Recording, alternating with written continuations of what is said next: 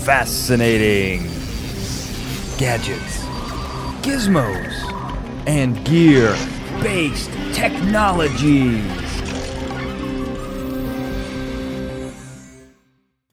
Welcome to FGGBT. Now, this is the show that takes your favorite fictional science and technology, and we make it a reality. We are the Brain Trust. I am the analytical mastermind, Daniel J. Glenn. With me, the physics phenom, Dr. Michael Dennin. Well, Dan, I just have to say, our last episode may have been the best ever, but this episode just proves once again you are the best ever master of film and television, because I loved this recommendation from you and would not have known about it if I was not part of this amazing team. It's what I try to do. It's my commitment to excellence, not only to the viewers and listeners, but also to you, Denon. And I'm excited about this one as well. And I am always excited and never surprised by our enigmatic engineer, Ben Siepser. Ben, where are you? Well, you're still up on the brain station, but are you really on the brain station? Well, I am really up here, Dan. And this week, some folks back on Earth have asked me to look into unlocking the mechanism behind a new mind control technology. It appears to be in very widespread usage all across the United States. That's true, Ben. There are lots of mind control plans being enacted across the country, which we're going to get into. And the movie you're talking about, Denon, is one that I loved. It's called They Cloned Tyrone on Netflix. And this one is right up my alley. You know, I'm going to do a whole thing on and you know, you mentioned the master of film and television. I am that is I, and I can't wait to talk about some of the cool film stuff here. But this is a movie, you know, it's got clone in the title, and in truth, cloning isn't a big part of it, but it's enough of a part that it made me want to ask this question of the group. What would you do if you go to your friend's house? You know you're not shot, you're in perfect working order, but your friend in a shocked face says you were shot yesterday. What would you do if you then, later on that day, saw yourself with a bullet hole walking down the street only to be thrown into a gigantic SUV and driven off quickly? Now, I imagine this extraordinarily complex and very specific scenario, which does apply to this movie, is odd. And I imagine, Denon, for you, this would probably throw you for a loop. So it's interesting, Dan. I that would definitely throw me for a loop. And it's a two-stage process. The first is my friend trying to convince me I've been shot when I clearly haven't been shot. For all but one of my friends, I'd be really concerned because I trust my friends. I would believe them. There'd be no reason for them to mess with me. With one of my friends, I'd be pretty sure to check if it was April 1st. And even if it wasn't, I don't think I would believe him ever. Am I that friend? Am I the friend? No, you are not, actually, because you have not ever yet tried to fool me on April Fool's Day. But I have one friend who's gotten me quite consistently and very well. But it shows that human level of trust in the eyewitness reports, right? Eyewitness stuff. Right. You know, I am an expert on Ancient Aliens now streaming on Netflix, and we know eyewitness reports are critical. I think the really freaky thing is my own eyewitness report. When I see myself with bullet holes, I'm going to really probably first think about my long lost twin, Dan, but I will go to clones. I may be an apocalypse denier, but I am not a clone denier. And this would, you know, I will believe that science is ahead of where I think it is when I see myself with bullet holes. I think I would go clones. Interesting. Okay. What about you, Ben? I think I would just go doppelganger. I think, you know, people aren't all that. I mean, people are unique, but they're not that unique. There's a lot of lookalikes out there. And I'd be just, you probably just saw someone who looked like me. I'm fine. Speak for yourself, Ben. Some of us are very unique. Maybe I just don't think I'm very unique. I just think that's the robot in you. I think it is. You know, I have to say, I was just talking about in a completely different TV show. I was talking to a friend of mine about how when you see someone, even if it's been 40 years or so, that person, you can always recognize that it's that person. Right. And I get this a lot. There are times where I've walked into a random, say, coffee shop and I saw someone out of the corner of my eye and I knew them and I just couldn't place it. Right. It turns out that I did know them, and then it all comes back, right? So you got those. There's that instinct, right? There's that sixth sense out there, and I think if I saw me shot walking down the street, first of all, it's weird that I'd get thrown into an SUV and driven off, but which didn't seem to bother either one of you. But I also don't. I think I would know if it was a doppelganger, someone completely different, or if it really, really looked like me. And I'll be honest with you guys, I'm not sure how I would handle this situation. I mean, this movie is all about conspiracies. You know, that's right up my alley. So I think I may go with I've been cloned by a government agency who's trying to use me to keep a neighborhood in control and unchanged for decades. I think I might go there. So, Dan, I am totally on this. Like you, I'm going to be very suspicious here because of all my training and education that I've gotten from TVs, movies, and books. Those are my survival manuals. I would immediately recognize this as a cloning situation. The black van is probably going to signal government interference. You know, unlike you, I'm usually trusting the government. So, like, the first thing I would go in danger is to the government. But I think in this case, I'd have to be really suspicious of them. And I just don't know what I'd do. I might actually convene the brain trust because you are, you know, the smartest people I know when it comes to conspiracies, evil robots, cloning, and the end of the world. I think that's a great option, Denon. We're the ones who are going to get you out of this. You know, one of the cool. So when it comes to the cloning part of this movie, there were two things that came to mind immediately, which were there's kind of like a strange Westworldy type of feel to this, where if a clone does something and gets killed, they kind of throw it away and bring out a new person and just give them the memories and just stick them right back into the world like nothing ever happened. Right. And there's also this kind of a strange, I'm going to call it a soft time loop, where everyone's doing the same thing day after day after day. But it's not in like a Groundhog Day version where everyone's doing the exact same thing.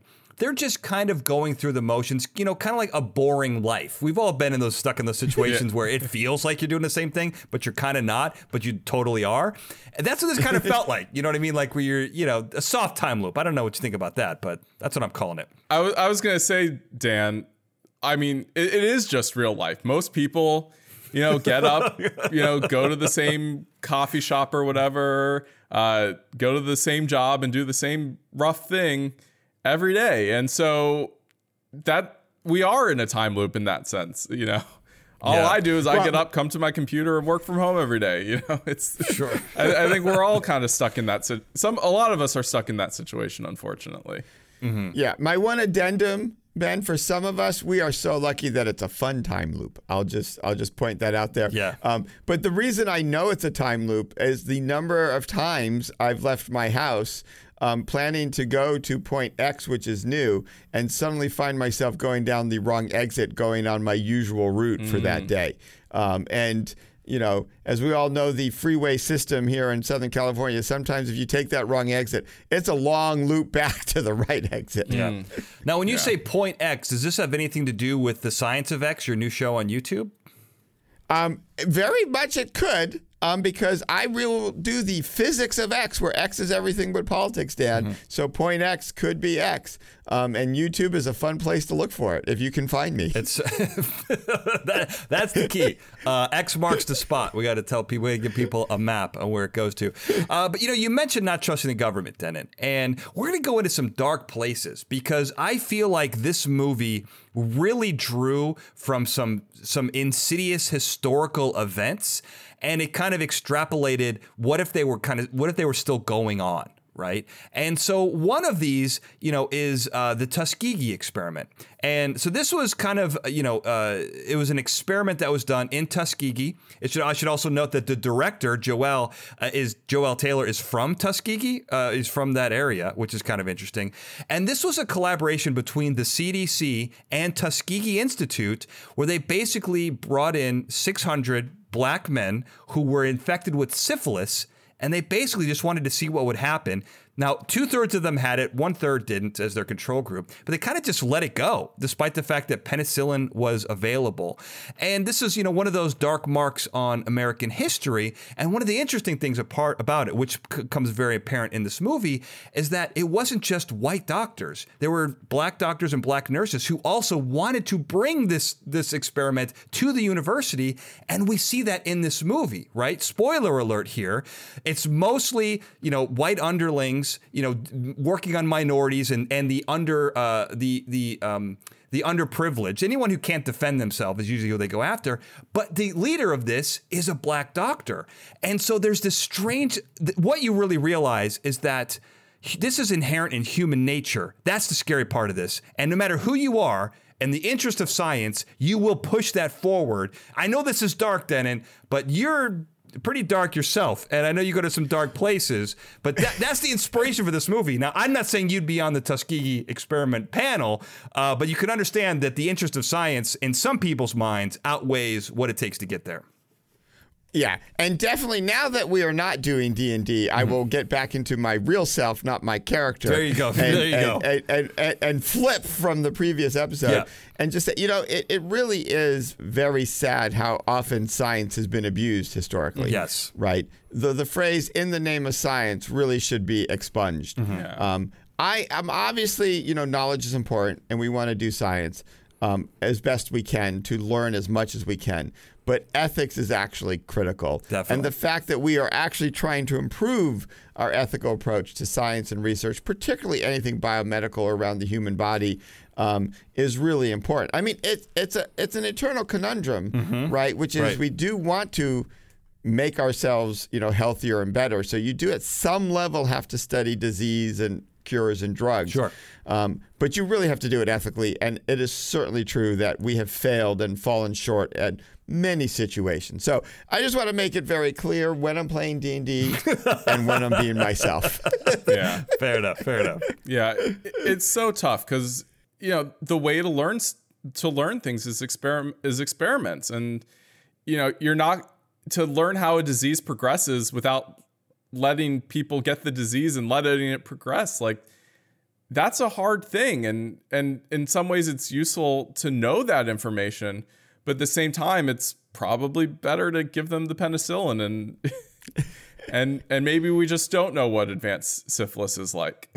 And if we're lucky, nobody has it. Right. And so we don't need to know. Right. And Ben, Ben or Dan, you actually mentioned this. The real insidious thing about a lot of this is throughout history, we've picked the people who can't protect themselves and the underserved and the underprivileged to actually force this on. It's not like we were really doing it to ourselves. And that adds to the ethical questions in a very, very real and insidious way. Yeah. No, it does. And what's great about this movie is, like all horror movies, right? They take that reality and they kind of take it in a totally different direction for both social commentary, but also for the horror aspect of it. Yeah. When you look at this movie, the main doctor, essentially he's doing experiments on himself, Victor Frankenstein style, right? Like he's kind of willing to put himself, he's really doing it on other versions of himself. So he's not taking it on, but it's those ethical, it's that ethical conundrum you mentioned. And I hate to go here, but the United States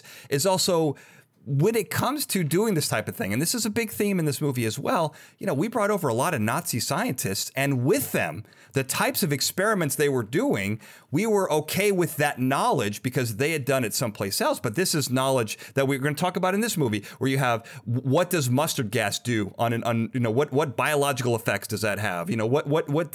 How does arsenic work? Cyanide.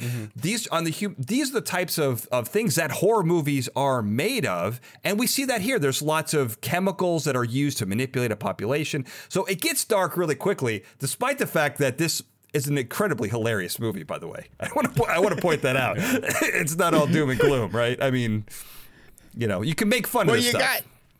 And this shows, you mentioned, the societal commentary and I think satire is a useful thing. Yeah. And for some of us, we missed that it was a horror movie, Dan, and that's why we need you here to explain these underlying facts. Some of us are confused and think horror is only like blood and guts and screaming. Yes.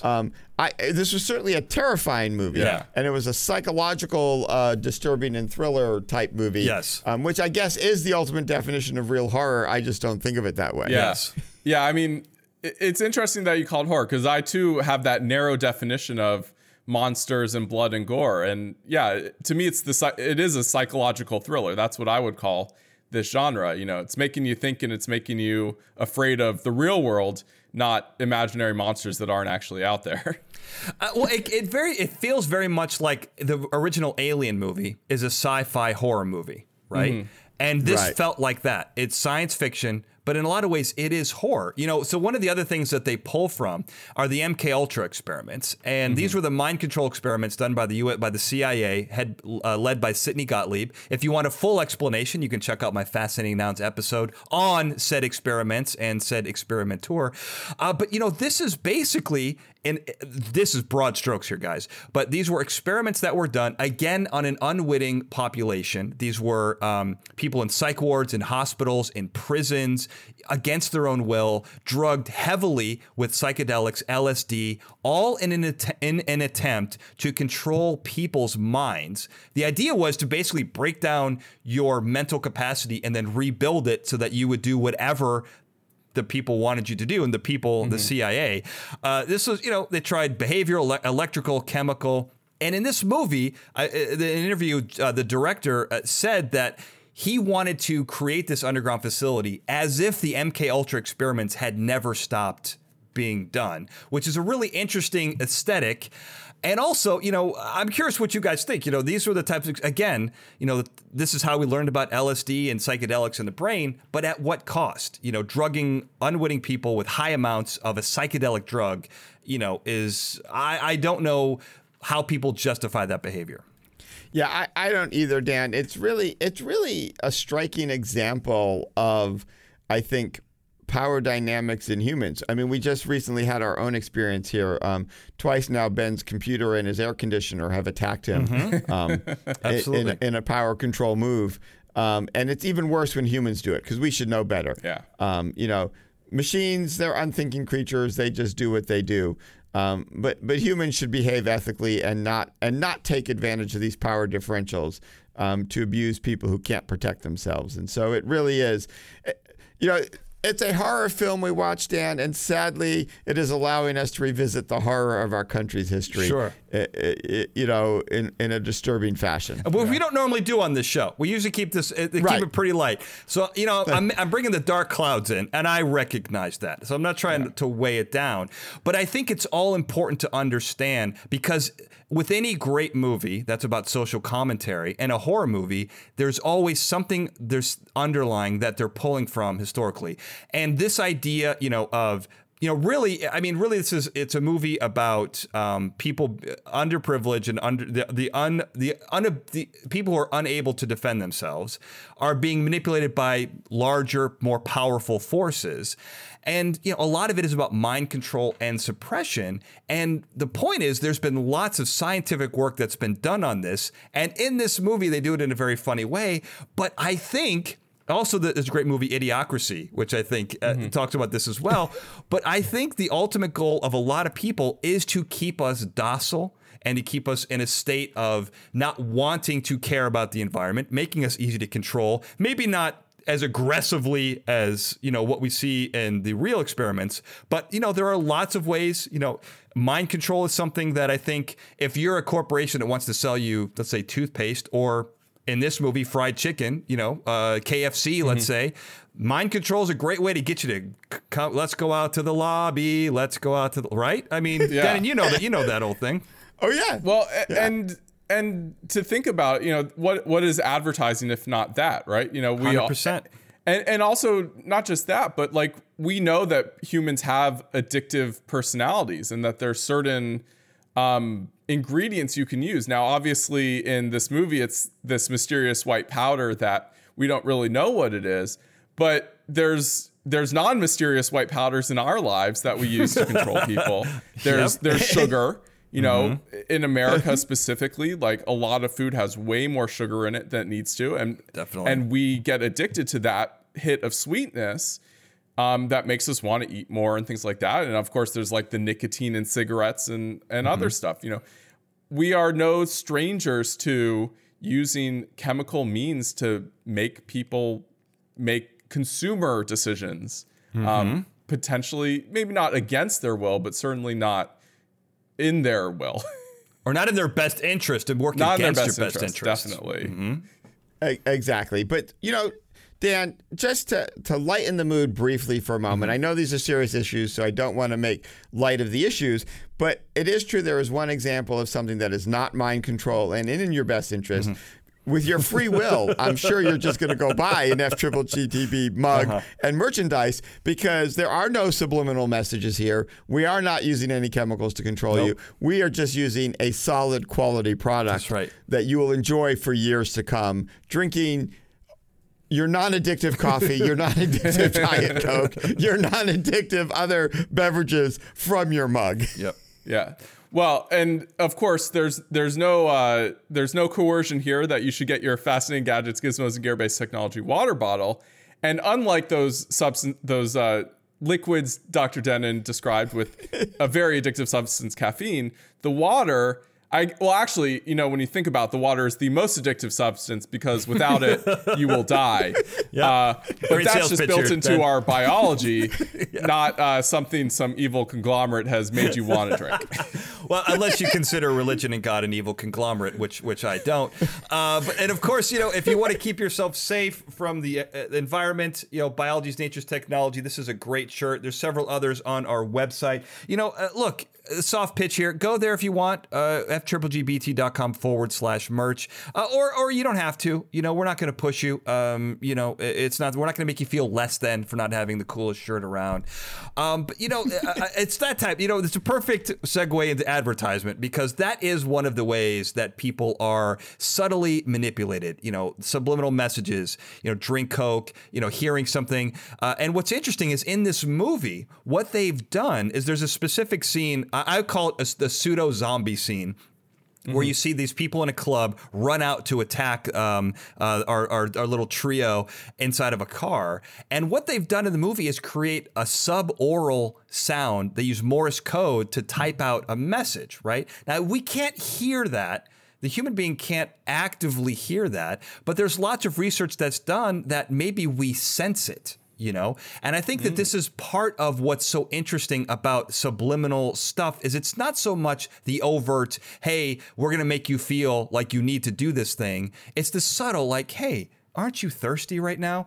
And if you are, how about this nice bubbly glass of Diet Coke? It seems great and refreshing right now. Why don't you go out and buy yourself one? That's subtle mind control, and it happens. It seems innocuous, Denon, but you're a man who I know can't get enough of this terrible stuff. Oh, it's so true. And it is amazing. Like you mentioned this, a lot of this is blamed on movies. Before the movie, the current ads in the theaters I go to are, the popping of a soda can, the bubbling noise. It's very sound generated. Yes, I mean, there's the visual of the soda being poured, but it is amazing how much the sound plays a role. And I do think that's the slightly insidious part of both sound and scent. I would argue scent is a way to manipulate and control people, because we are so attuned to our visual senses. And I know there's subliminal messages in the visual too, that's come out. But I think we overlook sometimes the sound and scent and its influence on our overall, brain behavior, brain function, and brain capacity. And, going from the suggestion that's very powerful and maybe tips you over something you already want to do, like you already kind of like drinking soda and now you really want to. Right? Yeah. To the become an angry mob and chase down these people, even though that's not really how you would normally behave. Yes. Big jump. What does it take to tip the brain over that jump? I don't think it's clearly not impossible, and it's clearly intriguing to think about the scary aspects of that and how we would get there. Or intriguing is not quite the word I wanted. I think important, because you want to be able to defend against it. Yeah. Well, it's so interesting too when I think about like the subliminal of the movie theater. You never crack a can and pour it into a cup at a movie theater. Like that's not something they do. It comes out of the fountain. But I like this idea that we're trained to associate sounds and smells with things, even if those things aren't necessarily a part of the activity you're about to do or that they want you to do. But we're so ingrained and we're so trained that you hear that sound and you think, I'll get a soda, even if it's not going to be a can of soda. Yeah. Right. No, it's very true. And a lot of this, I would say a lot of this is kind of passive manipulation, like it's not active, right? But there are lots of, there's persuasive techniques. Then, and you've talked, you wanted to mention hypnotism, right? Mass hypnotism is, can be a real thing, and we see it in a lot of ways built into television, song lyrics, commercials, sales pitches. You mentioned the audio and visual clues. I don't like to get political on the show. We're not going to, but I think you can see in a lot of what's happening with a lot of social media, let's say, where I'm going to talk about that a little bit later, where people saying the same thing over and over again, repeatability. People start to believe things are true when they hear the same thing over and over again, or doing things that are against their best interest because they've been tricked to believe a certain thing. This is all in some ways forms of hypnosis and definitely forms of thought control that start to become very scary when you start to see people, do things that they wouldn't normally do, and when it gets aggressive, I think. And we've seen that in recent history, and we see it in this movie as well. Definitely. And I do remember, speak of horror, I think the first time I experienced reading a truly scary book was when I had to read 1984. Yep. I hadn't read anything like that before.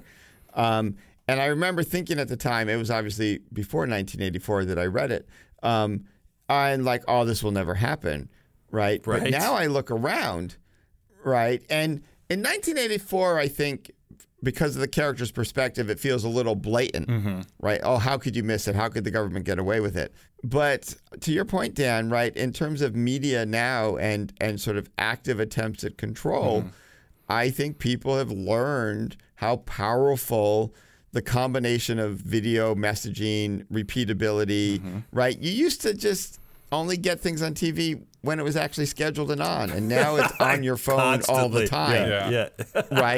Right. So True. it really ups the ante and adds a layer of, what does it mean for us to be controlled? We all like to think we can't be, but I really wonder, are we as immune as we think we are?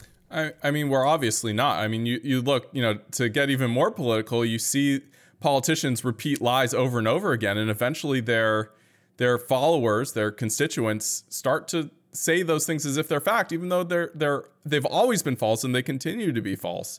But that's the reality of the world we live in now, is that this repetition of falsehoods and control like that works. People will believe what they want to believe, not what's actually true. And that fact has always been true, right? Yes. I mean, look, if we're going to go dark, I'm going to keep going dark, right? Let's talk about the Nazis. Why not? Their propaganda was extraordinarily persuasive. And there's reasons for that, right? And one of the most interesting things that I think Joseph Goebbels said, the minister of propaganda, I believe, was that accuse the other side of that which you are guilty. And this is an amazing technique that I've seen used on much smaller scales than than mass extermination. But when you say someone else has done something that you're doing actively, and it's in a strange, weird way, it tricks people's minds into thinking, well, they couldn't possibly be doing that as well. And this is another interesting form of manipulation that we see all over the place, right? And it's also some people are so they aren't quite aware that they are in fact doing. It may not always be active and manipulative. Sometimes they just aren't aware of themselves and that they're doing the same thing. Lots of this goes on here. I may be getting us off track, but no, not really, Dan. But I think what's interesting is on the lighter version of this, the non-Nazi version. Sure, let's scale it back a little bit. Sorry about that. Sorry. No, but I think what's fascinated me, having been to a couple of mentalist shows live, right, is they're clearly not doing magic, right? Like this is not like spells 100%. And all of that. But it's a little different. That some of it is sleight of hand, some of it is sort of mathematical and numeracy, where it looks like a trick, but arithmetic just works that way. But some of it really is just being super, super good at both knowing people, reading people, and to some degree manipulating people to get what they want, right? They talk about, the forced choice in magic, right? Where you think you're making a free choice and you're not, right? The illusion of choice, it's a little risky. Yeah, exactly. The illusion of choice, which I believe you interviewed me on. I did. On a famous podcast on Fascinating Nouns. I'll put a link to it so people can catch up. It's true. Yeah. But I mean, this sort of, I hadn't really appreciated that the mental games are so real that someone like a mentalist can rely on it. Absolutely. Right? Like they can reliably use their ability to both read and manipulate people to have a successful act and amaze us. Mm-hmm. Yeah. I'm glad you brought that up, because it's colloquially called the magician's choice. There's so many ways to trick people into thinking they're making a free choice. And it's really scary. Even the basic, like, pick a random card thing, like the magician can fan out the cards and you think you're pulling one randomly, but in reality, they're able to manipulate you into picking exactly the card they want you to pick. And that's true in a magic trick, and it's true in real life too, in a lot of ways. Well, and it's interesting because there's that level of manipulation, right? And one of the things that I wanted to mention, which is on here, is there are other passive ways to kind of keep people uninterested, right? There's several ways you can manipulate people, right? And social media is amazing. When you look at something like TikTok or Instagram, doom scrolling, right? You can find yourself watching 2 or 3 minute videos for hours and doing nothing productive. Your brain is not really learning anything. Sometimes they're spreading misinformation. You're learning things that aren't true. It's a fascinating, Facebook, I think they've publicly said that their active competitor is sleep. They're trying to keep you on the platform as long as possible, right? The television was called the opiate of the masses, 50 years ago. But now I think social media is the mental heroin of our total population. I think it keeps you dull, it keeps you docile, which is exactly what we see in this movie. Although they don't use social media, they use food, drink, and advertisements, but it's the same principle. Mm-hmm. Well, I do think there's the interesting thing, Dan, of both the chemical responses of your brain through stimuli like TV, movies, social media, and what you do, versus the direct chemical stimulation, right? You mentioned in this movie that they do tend to use some direct stimulation through, the various things like the hair products, the food, the other stuff.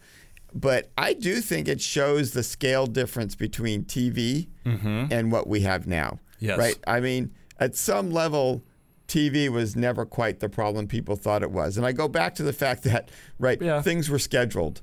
Right. So it was easy, right? The shows that didn't interest you anymore, there was usually a commercial that was annoying, so you can turn the TV off and go do something else, right? Which people did regularly, Dan. Come on now. Come on. I think more than they do now. I will just as a little aside, I mean, there was one time I was preparing for one of our episodes, and you said you need to watch the after credit scene. Let me tell you, it was very, very hard to get the after credit scene to show up on whichever platform was streaming this, because it kept wanting to take me to the next show on the platform. I almost failed in my assignment for FGGBT because streaming wanted me to just go to the next show. Yeah, it was not letting me watch the after credit scene. Right. Keeping you on the platform as long as possible. This is. Yeah. Wow. Yeah. I mean, that. It really is scary how these algorithms have adjusted themselves almost out of the control of the developers to feed us those hits. We've designed our computers to react in ways to keep us engaged. And in a lot of ways, even that bit of the control is even out of the creator's hands. Our computers are intentionally addicting us to themselves without us really being in control of that action now. Well, I will tell you that exactly what you're describing, an algorithm that you play into, which then alters itself to make you more addicted to it, to interact with it more. It's called a meganet, and I did a Fascinating Nouns episode on those as well, which I'll put a link to on my social media and my YouTube. I'm doing the same thing. I'm part of the problem here, guys, which is terrible. But please watch the episode. But let's switch gears here a little bit. I want to talk about something that is kind of fun that we see in this movie. So, we're talking about how in what this government agency in the movie is trying to do is control people with their food, with the fried chicken batter recipe, with hair products, with some juice, things like that, right? And it made me think of secret recipes. Okay. And what I love is that with food, secret recipes are kind of an interesting thing. As you mentioned, Ben, a lot of food now is constructed with lots of chemicals, sugar being one of them, caffeine is another, where they're used to make you addicted. But, you know, we don't really know what's in some of these secret recipes. KFC chicken is one I'm going to talk about, and Coca-Cola. These are recipes, you know, I just did an episode on the Kewpie hamburger, and we talked about how Dave Thomas worked with Harlan Sanders, if you can believe that. It sounds like a TV show, right? The original Colonel Sanders. They have a secret chicken recipe. Now, KFC, this is true. The original KFC recipe is located in a secret vault in the legal offices of the KFC headquarters. Only one person knows the combo to the safe. Only 2 people know the 11 herbs and spices and how much of each. But when they make it, only 2 companies are allowed to make this mixture. They both only have half the recipe, and a computer puts that recipe together. So we don't know what's in this. Is it mind-controlling substances? Probably not, but maybe. You know what fascinates me, Dan, is I'm wondering how they did this before the computer was around to put the ingredients together. Good question.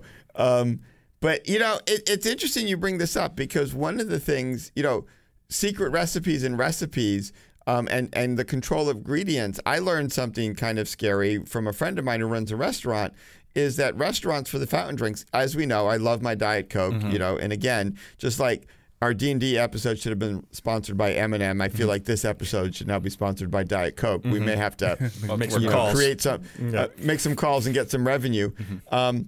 But I learned that restaurants actually pay for a particular level of syrup. They're only allowed to use a syrup to non-syrup blend that they pay for. And this is why if you're an aficionado like me, Diet Cokes tastes different at different restaurants. Because they have paid for different blends. Yeah. Right? And so there are certain, like particularly fast food chains that are known to have particularly good Diet Coke, but it's because there's more syrup in there and you get more of the flavor. So when you sit there, you go, oh, my Diet Coke is watered down. It's just a cheap restaurant not paying for enough syrup. Yeah. Oh, that's funny. I didn't know that. I mean, I'm loving that you're bringing up this, you know, the non-cheaping out of certain restaurants, bringing up this with this Diet Coke, where some will give you more syrup than others. But also, I mean, what Dan was saying about this secret recipe is, and the Coke recipe for that matter, has got me wondering, like, if you're a fry cook at KFC, do you get like secret ingredient pack A and secret ingredient pack B and mix them together at the restaurant? And I don't think is that how the batter gets made? No, I think it's made outside. Like, I think it comes in. I mean, look, but if each factory only makes half of it, do you get 2 pieces that you then add together at the restaurant? Just the computer does, and then they mix it, and then that is sent out to the restaurants. I think it's okay. Now, I don't know the whole process, and I'm sure it's also a patented process, but it does raise some interesting questions about who knows what, right? So let's talk about the Coke. Let's talk about the Coke recipe if we could, because I think you'll find this interesting, Ben. So Coke. Obviously, Denon, your favorite. Now, this was a recipe that was created in 1886. That's the original recipe. Okay.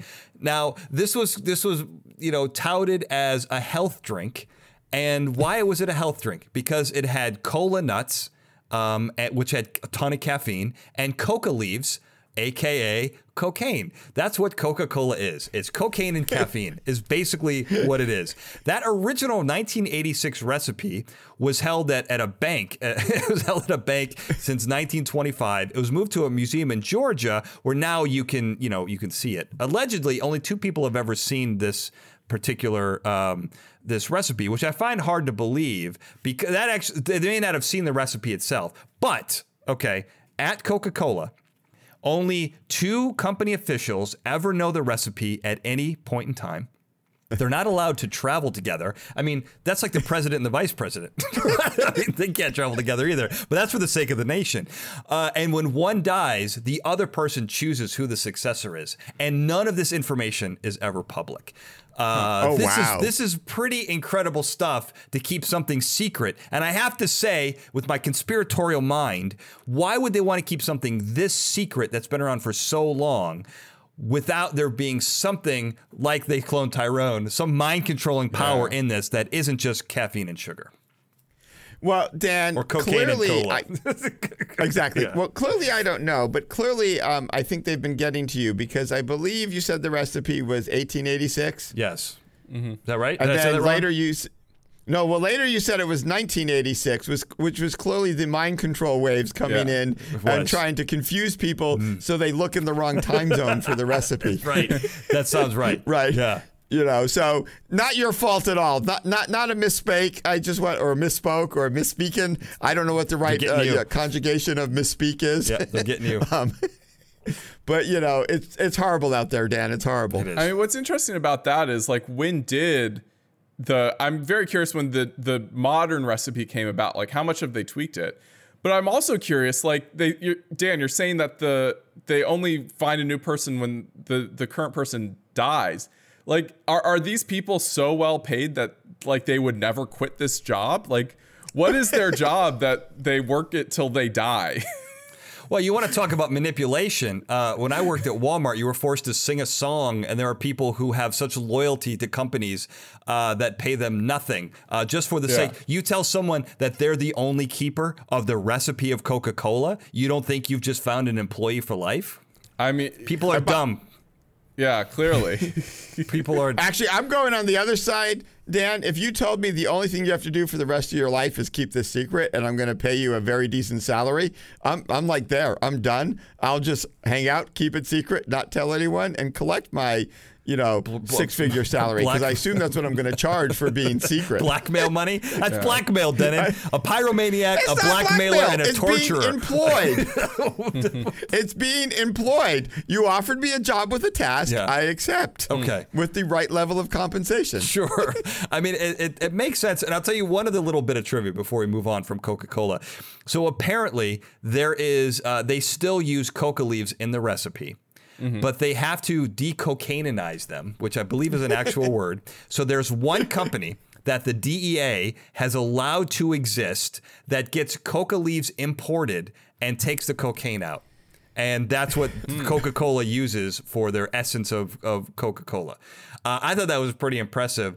And I have to wonder, where does that cocaine go? Well, I was thinking the same thing, Dan. Now that I'm in conspiracy mode, I think that goes to the project we've been watching in the movie. Yeah, but that's the white powder. What I've really learned here is why Pepsi tastes bad. yes, you have. It's crazy stuff. But so one thing we got to get to one other thing here, guys. Besides Coca-Cola, we have to talk about music. And, I'm not a musical guy, and I enjoy music, but I've never been someone who's really, really into music. But I do understand the power that music can hold over people. So, for example, I remember, in this movie, we see in a very funny scene, we see two guys who are fighting, and they're listening to a song called Kill a Motherfucker, I believe is what the name of the title is. And then they change it to I Need a Hug, and then the two people start hugging it out. Right. Mm-hmm. And this is a very funny illustration of what can actually happen. I remember when I was in college, I found myself extraordinarily depressed and sad and melancholy, super emo. What a dork I was. And I realized that I was listening to a band called Counting Crows a lot. This is going to date me quite a bit. And they're known for their melancholy type of music. And I suddenly one day realized that, this music's really sad. I feel pretty sad. Maybe I should stop listening to this music. And I did. And then I felt great. And I haven't listened to them since, despite the fact that I still love them. But I can't listen to it. It affected me that profoundly. And I think we pass this off as if this isn't a real thing, but it totally is. Oh, I'm totally with you. I mean, music is incredibly powerful. I listen and love music. I don't know that I'm a music aficionado and that I don't think I could explain anything about it in a real way. But it is something, if I want to feel a certain way, I'll often listen to a certain type of music. My kids play a fun game with me. I have a Spotify playlist that I named Fun Songs. It's not really so much fun. I don't know what the right name of it, but the kids try and guess what song will strike me that I'll put on that playlist. Oh, that's great. And it's kind of an eclectic playlist, but it really is a pure like non-intellectual decision. I listen to it, and there's some music I absolutely love, and it's like, no, it's not a fun song. It's not impacting me the way emotionally that I need this playlist to do. Right. So yeah, that interplay between music and your brain state, I think is very real, Dan. Yeah, I think so. Yeah, it's really interesting, Dan. You bringing up the Counting Crows. I haven't listened to them in a long time either, and you're so on the money there that like the Counting Crows make you feel sad. That's just the way their melodies work. And as lovely as those songs are, I don't necessarily want to listen to it because I don't think I want to feel that way. No, exactly. No, it's exactly right. But that's like the strange form of it's emotional manipulation, right? It's weird. I mean, the same is true. I mean, growing up, I loved rap music, heavy metal, right? And there's a lot of aggressive lyrics, aggressive tones, beats, and you find yourself becoming aggressive, like we see in this movie. Perfect for working out. Not so great for like driving around in LA traffic, let's say, which can already make you kind of angry and put you on edge, right? You don't need anything pushing you over. But there's something totally to that, you know? The jokes about Enya, I'm really dating myself now. But how being calm and kind of wimpy music, it's true though. It puts you in a totally different, relaxed, kind of nerdy state, if I could say so. The bottom line of this, Dan, is the science and the biology of our brain. The brain is fundamentally chemical. It's an electrical chemical thing. Our emotions are tied to electrical chemical states. And everything we've been talking about, whether it's visual manipulation, music manipulation, chemical manipulation, the way our brain and our senses work, your senses take these things in and turn them into chemicals. Yes. And those chemicals interact with your brain states, right? It's like it shouldn't surprise us that they have these effects, right? And minor keys are called minor keys for a reason. When your sound hears it, it triggers the chemicals that influence the sad part of your brain, right? And then you say it's sad music. So it's surprising, but it isn't when you think about the biology. Yeah. You know, it's so funny. I recently saw a Ben Folds concert, and he was joking about how he has like a happy song in a minor key and a sad song in a major key, and how it's this manipulation that you think the song is the opposite of what the lyrics actually are, because you're so used to this, the way these keys make you interpret things, that you don't even notice that the lyrics are the opposite of what the song's actually sounding like. That's super interesting. Well, and you know, we've talked about string theory, and I'm probably going way off the deep end here, but I think frequencies and vibrations are universal, and you can kind of, tune yourself you can get your brain into that sort of mind state just by the frequency. You know, I listen to binaural beats all the time. A lot of them are designed to change your brain waves and make you more focused, and they certainly do. And it's just by repeating a pattern over and over again, they can put you in a hypnotic trance as well, as we talked about earlier, repeating the same drum beats over and over. This is how, shamanistic journeys are about putting you in a hypnotic state using drum beats, a repetition of a beat sound over and over again. It's pretty fascinating stuff that, is great. I mean, when you talk about music, it really has this powerful effect on you that we don't really think about. And I wanted to quickly close here, if I could. As a master of film and television, I really enjoyed this movie a lot for several different reasons. And I think a lot of what you're talking about, Ben, where you have these subtle things that you don't see in the background that kind of affect you, happen in this movie, right? I'm guessing that you guys cannot place the time period for when this movie takes place or where it takes place, right? And I think that's purposeful, right? There are no accents. It takes some place in the South, but we don't know exactly where. You've got a 50s and 60s style government. You've got a 70s neighborhood, but there's 2022 pop culture references on the walls and some of the posters. It's got 90s storytelling. You've got kind of like 80s digital technology. The 20s, the main character's got a very, 20s to 2010 style. It's an overlapping of genres. They're mashed together. And I think it's purposefully designed to keep you in a state of not knowing exactly where this could take place, because it could take place at any time. Yeah, and I think that's the scary part of it, Dan. It really could take place at any time. Yeah, I mean, that's the beauty of it. While mind manipulation has been a thing forever, and this just goes to show that it doesn't matter when the movie is, because this is what's been happening the entire time. Absolutely. And it is, as you mentioned, it's part conspiracy movie, part kind of zombie movie. It's a zombie without the undead in a way, right? It's just, you're just out to do one specific task, which is really what a zombie movie is. I think you could even have robot zombies. You always hear about the paperclip idea for AI, where if they were just told to create paperclips forever, they would destroy the world. I'm not saying that correctly, but in some ways, those robots are the zombies because they're just doing one task over and over again at the detriment of those around them. I just want to go around really quickly. I think that this is definitely a horror movie without question. Because of everything that's going on, but it's not your classic horror movie. But I still think it fits into that genre. What about you, Denon? Did I convince you? Yeah, you've convinced me. I don't know. I just have one question for you. Just like there's the category of the dark comedy and dark humor. Is this a humorous horror movie, a horror humor movie, a dark horror humor movie? Because I do feel it's a horror film with comedy that's edgy, as opposed to a horror film with comedy that's silly.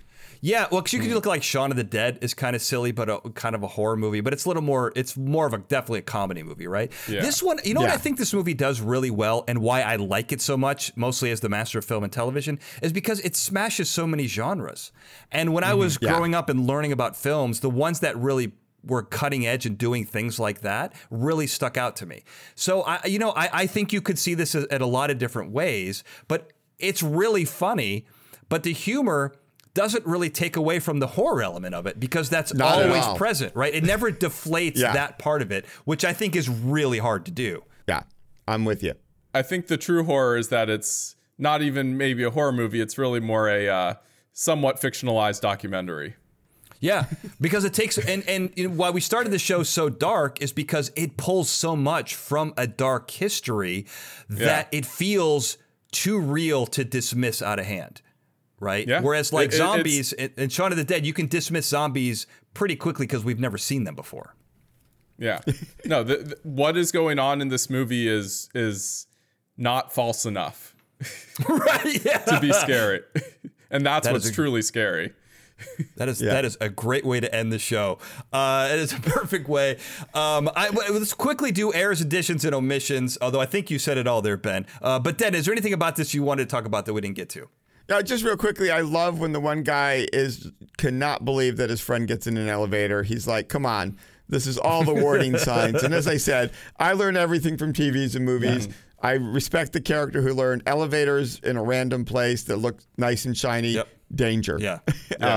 And just avoid them. Definitely. I agree. What about you, Ben? Anything we missed you want to talk about? Well, I like that you brought up the mishmash of technology, because I think it's funny that you have all this old 70s tape reel computers and whatnot, but then when you go to the club, the DJ is playing an MP3. Like, did they make the MP3 down in the tape reel department? Then how'd they get it to him? Like, what?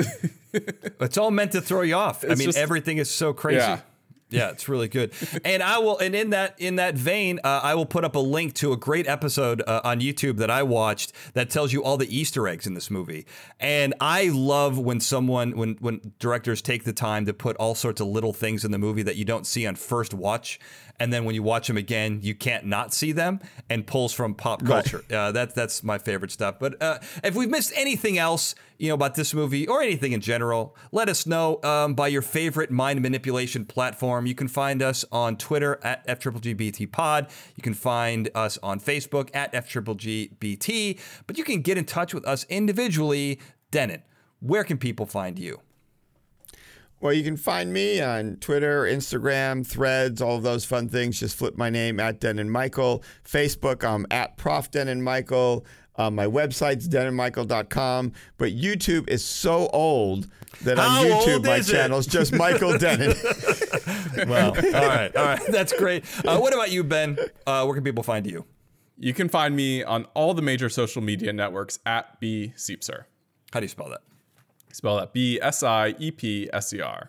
And for the proper mind manipulation, you can find me on the following platforms: Twitter at Daniel J. Glenn, Instagram and Threads at The Daniel J. Glenn, on Facebook at Analytical Mastermind. And if you're listening to this, you can watch the show on YouTube, youtube.com/Daniel J. Glenn. And I have a website as well, danieljglenn.com.